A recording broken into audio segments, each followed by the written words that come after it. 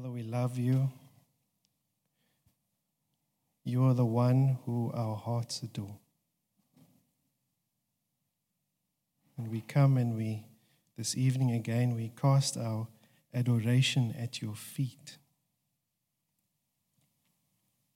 Because we recognize that in you, those who are hopeless find hope. Those who are broken are healed.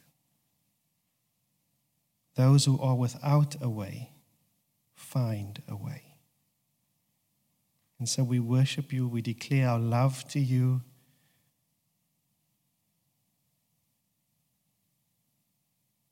And as we meditate, as we continue just to meditate now on your goodness and your grace, the journey that you have us on, Father, we ask that your Holy Spirit would be here with us this evening. In Jesus' name we pray. Amen. Amen.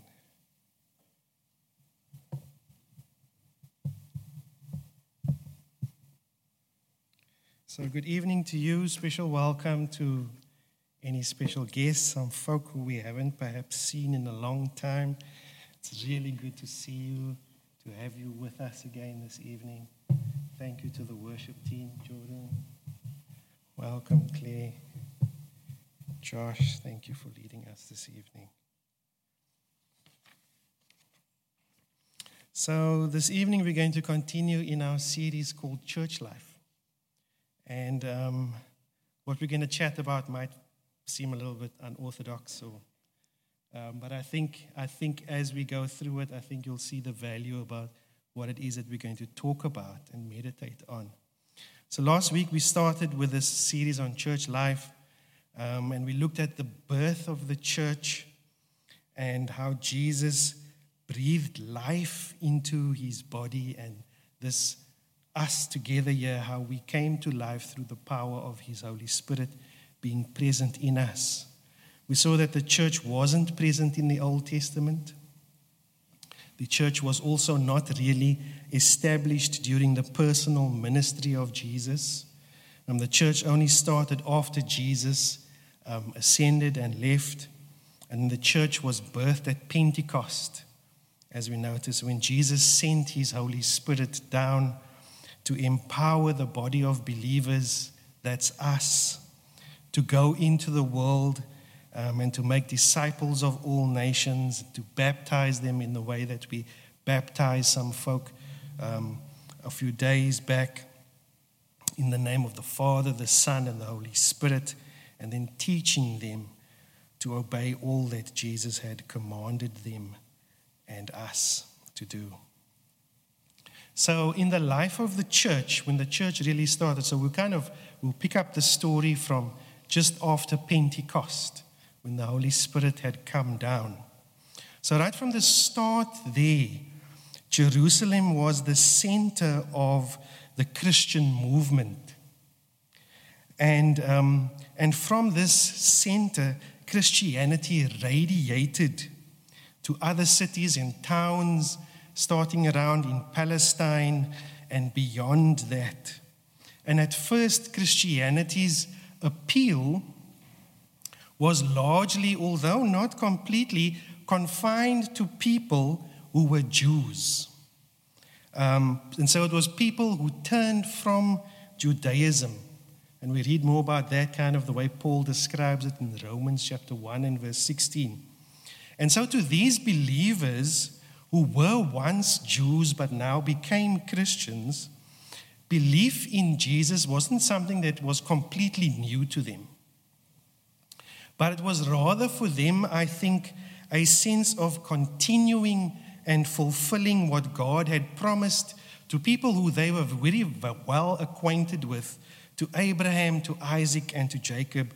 And so in its very beginnings, Christianity kind of manifested and started this relationship to the Jewish faith, and it was a relationship of continuity and of rather coming into the stream of what God was doing through Jesus in bringing his kingdom again. And so out of this presence of so many elements of Judaism in the Christian Bible, there's a reminder to us as believers that the Jesus who we worship and who we recognize as being Lord was himself a Jew. And that the New Testament doesn't stand on its own, but the New Testament is very much attached to the Old Testament. And then at a particular point in the journey of the growth of the church,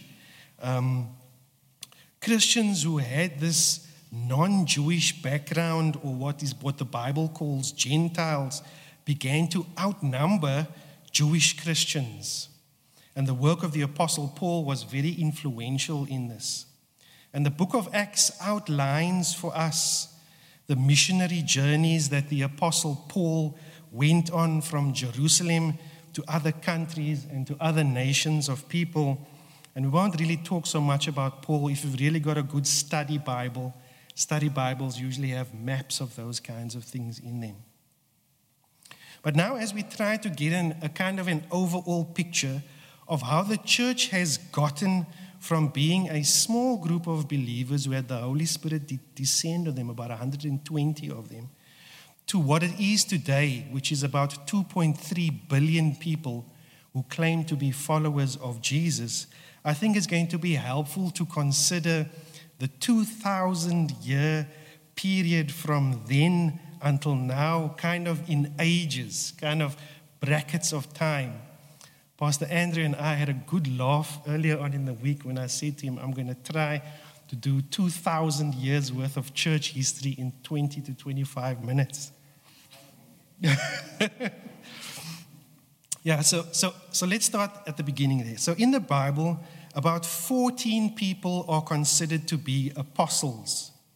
Now, the first age that we'll look at, we'll call the age of the apostles. Now, the original members of the 12 had two of them added to it. So there was Matthias who was added to them. He was chosen to replace Judas. We all know what Judas did and what happened to Judas. And then Paul gets added in there as well. So that makes 14. And Barnabas, thank you. So most of what we know about the ministry of the apostles, these men who really kind of started this whole thing moving, where they went to from afterwards, after this time of Pentecost, and also quite interestingly how they died, we really know that kind of information from Christian writers and church tradition. And there are oftentimes, when you look at what happens to the apostles, there are often lots of different accounts of what actually did happen to them and where they ended up, what they did, how they did it, and interestingly also, how they ended up dying. Now, according to church tradition, it is believed that the apostle Peter ministered the gospel in Rome. Peter, it is believed, was killed by the Emperor Nero in the year about 64 AD. Remember that Jesus ascended at about 33 AD. So that was about 30 years after Jesus ascended. And Nero, that was really after the time there was this big fire in Rome, and Nero blamed the Christians for it because he had ulterior motives. And it is believed that Peter in Rome there, he was crucified upside down. The Romans were really into being nasty and finding different ways to end people's lives. And then there was Andrew. Andrew moved around and he preached the gospel to many Asiatic nations. But then he went to this place called Edessa, and when he was there, he was taken and he was crucified on a cross like this. Sorry, Pastor Andrew. And then there was James and his brother John, and they were, in the Bible, they were called the sons of thunder in Mark chapter 3 and verse 17. And James played a prominent role in the history of the church. And it is believed that he actually spread the gospel to Spain. And then he was also martyred. We read about that in Acts chapter 12 and verse 2. He's not the James that wrote the book of James. He comes on a little bit further down. And then quite a prominent apostle was John. And John allegedly went to this place called Ephesus, and there he wrote the 3 letters that we have in the Bible.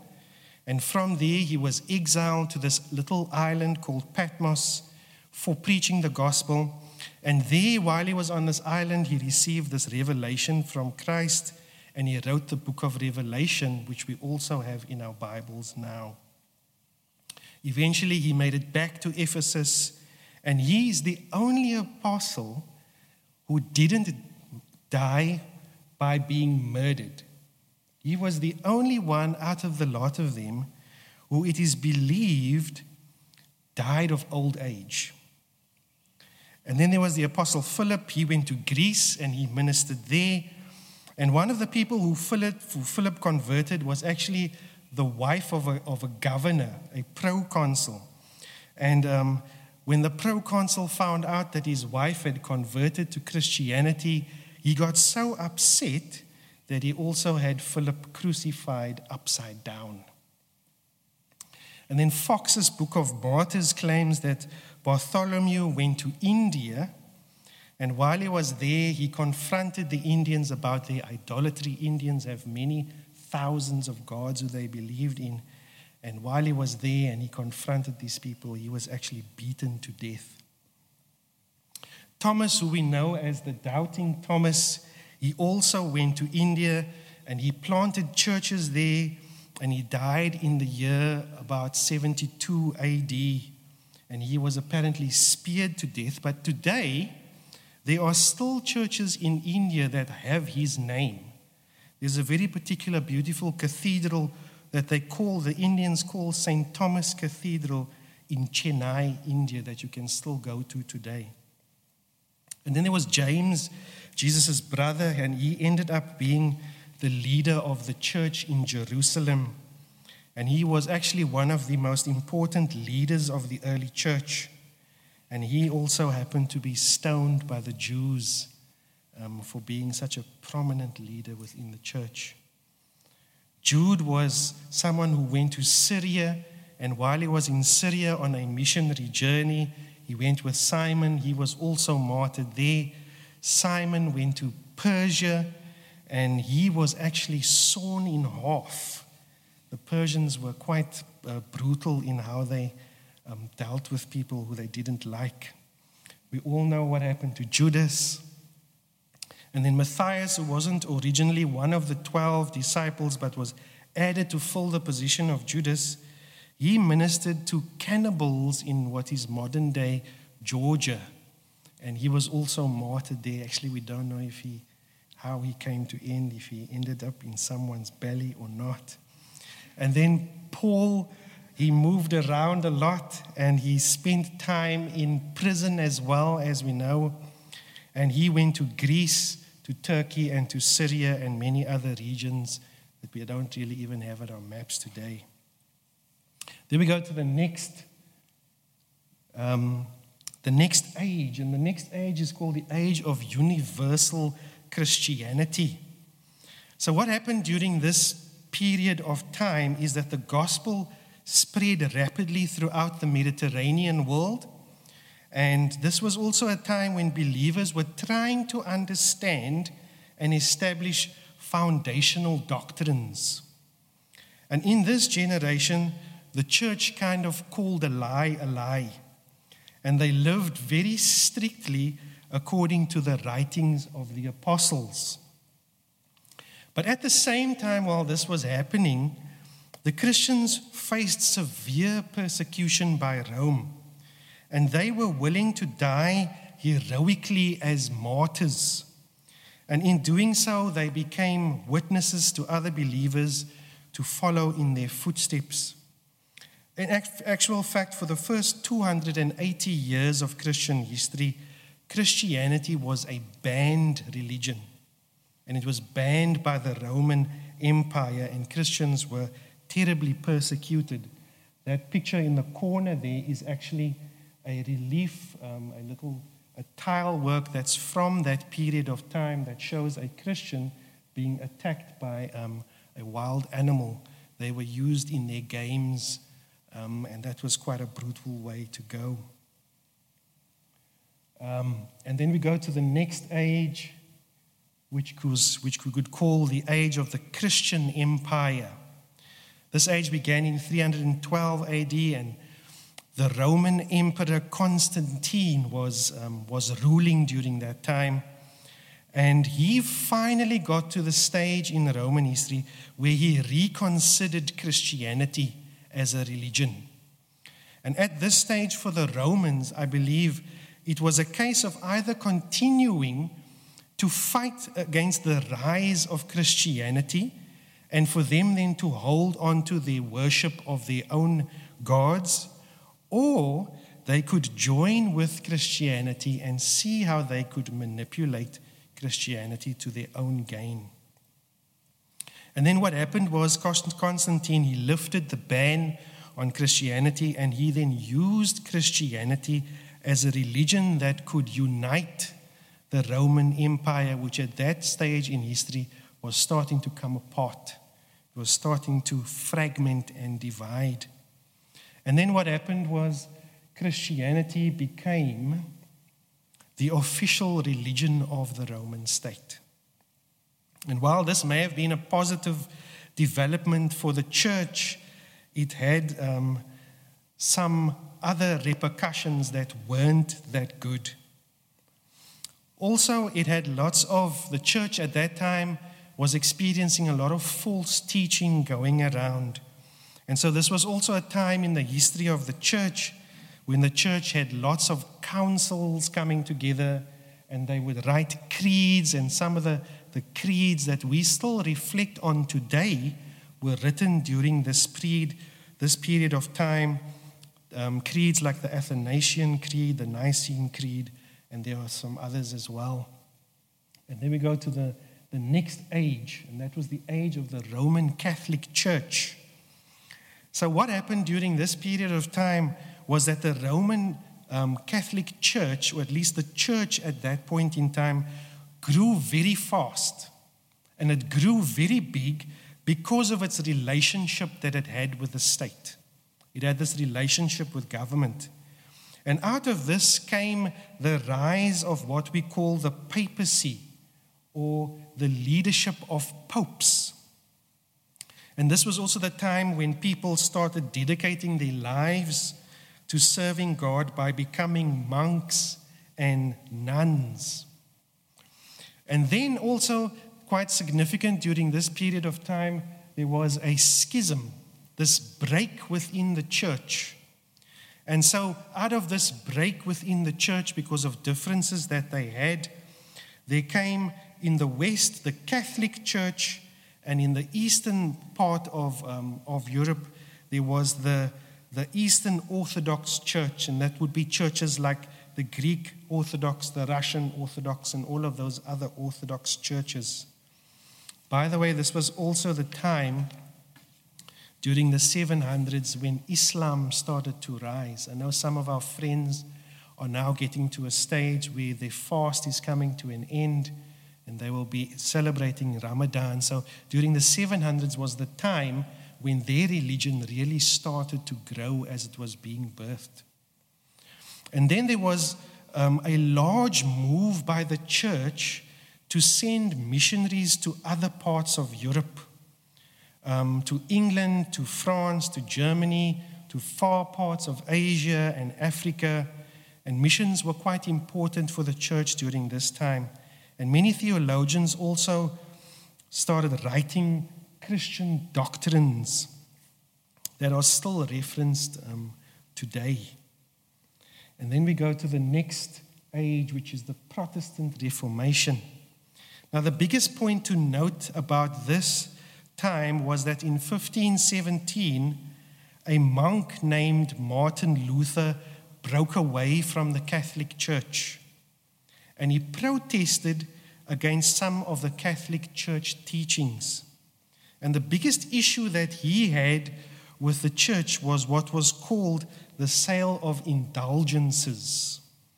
Now, this is the idea, very roughly, that you can buy your way into heaven. And Martin Luther wrote this document that was called the 95 Theses, and against this belief. And then he broke away from the Catholic Church and he started the Protestant Church Reformation. And so other denominations started out of this. Another interesting point is that in 1535 was also the year when the very first version of the Bible written in English came about. Then we go to the last age, which is the age of enlightenment to the modern age. Now, this was an age, and we are still in this age now. This was an age when people saw themselves as becoming more and more enlightened. And they felt that they were able to reason better for themselves and not be dictated to by the church. And this period of time in history was also heavily influenced by science, by individualism, by reason and skepticism, and so on. And it started in the 1600s, and it still is carrying on today and morphing and changing as it goes. You know, through all of this, Jesus continues to build his church. And as we look at that very, very brief, very quick synopsis of what our history is, we see the church going through a lot of stuff. There were times when the church was very, very strict, and there are times now where the church is kind of becoming more and more relaxed. And so the journey of the church has kind of been a winding one. But Jesus has always been in control of the growth of his church. And so that's kind of the story that has brought us to this point. We haven't even looked at how the church has come to Africa yet, or how the church has come to South Africa yet. But it's very interesting, and there's whole massive chunks that I've left out of really important and valuable information that concerns the growth of the church, but we don't have time for that now. But the last thing I'd like us to look at as we have this in mind is just the question of why the church has been able to consistently witness a message that has been able to resonate with people for so many years.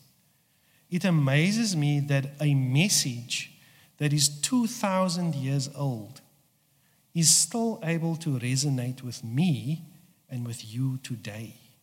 It amazes me. Now, even as we think about it today, we recognize that even today, church growth is something that we could call big business. Many people would like to know what a growing church is like and would love to know how to get church growth. And so what happens is that church communities spend a lot of resources to see growth in their communities, in their congregations. And so many churches pursue an image that to them they believe will lead them to some kind of growth. But I think the Apostle Paul knew something about church growth. And he knew this. He knew that fundamentally a growing church is made up of growing Christians. And I want us to look now in the last few minutes at a portion of a letter that the Apostle Paul wrote to a church. He wrote this letter to the church in Thessalonica. And he had a very close relationship with this church in Thessalonica. And so I'd like us to read and reflect on one or 2 points about this. So we're going to read from Thessalonians, 1 Thessalonians at least, chapter 3, and we'll read the last few verses of chapter 3, and then we'll jump over into chapter 4. So what had happened here was Paul wrote this in the year 50 AD, which would have been in that first age that we chatted about, the age of the apostles. And he wrote it to this church that was in the city called Thessalonica. Thessalonica is still there today. You can actually go on your map And you'll see Thessalonica is there in Greece today. And so he had gone on one of his missions journeys. He went to this place called Thessalonica. He spent about a month there, possibly about 3 Sabbaths. He spent a month there preaching to people, and a number of people believed the message of the gospel, and he planted a little church there. And then he actually needed to leave in haste because there was some persecution that he was facing, but the church continued to grow. He was concerned about this particular church, and then he sent the apostle Timothy to pastor them for a while. Timothy spent some time there, and then when he came back, he had a report about how this church was doing. And then Paul wrote this letter back to them. And this is what he says to this church that is busy growing at this time. He says, "May the Lord make your love increase and overflow for each other and for everyone else, just as ours does for you. May he strengthen your hearts so that you will be blameless and holy in the presence of our God and Father when our Lord Jesus comes with all of his holy ones." We jump over to chapter 4. "Finally, brothers, we instructed you how to live in order to please God, as in fact you are living now. Now we ask you and urge you in the Lord Jesus to do this and more. You know what instructions we gave you by the authority of the Lord Jesus.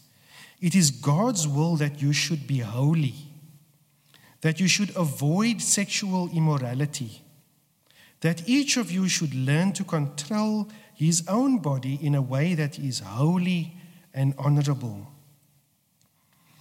not in passionate lust like the heathen who do not know God, and that in this manner no one should wrong his brother or take advantage of him. The Lord will punish men for all such sins, as we have already told you and warned you. For God did not call us to be impure, but to live a holy life. Therefore, he who rejects this instruction does not reject man, but God, who gives you his Holy Spirit. Now about brotherly love. We do not need to write to you, for you yourselves have been taught by God to love each other. And in fact, you do love all the brothers throughout Macedonia. Yet we urge you, brothers, to do so more and more. Make it your ambition to lead a quiet life, to mind your own business, and to work with your hands just as we told you, so that your daily life may win the respect of outsiders, and so that you will not be dependent on anybody." So Paul wrote this letter among other things. He also wrote in the last chapter of this letter, answering some questions that they had about the second coming, about what it would be like when Jesus actually comes. But he writes to them here in these few words that we read now about what it was that he had prayed for them. And as we read through it, we see that he prayed 2 things. He prayed for them for love and holiness. And this, I think, is the Apostle Paul's example to them and to us for what to do in order to help or to see a church grow, and Paul wanted to see this church grow. He did what you should do if you want to see a church grow, or any other church for that matter. He prayed for them to be holy and loving. And he implored them in this letter to be holy and loving, and he instructed them in how to be holy and loving. I think God has called the church together in order to be a picture for people to look at that reflects his very own character. And so in being holy and loving, we are reflecting God's character. And so as he writes to these Christians, He was hoping and praying for them, that they would reflect the character of the Father, who has shown himself to be, perhaps more so than anything else, holy and loving. So then we could assume that the way to be a growing church is by reflecting the character of the one who called us to be this, a church in the first place. After all, if we're not doing that, then we're not growing anyways. If we grow as Christians or as churches, we grow for God's glory, not for our own. And I think that is the way that we will see real growth, in the way that our brothers and sisters do so across the world.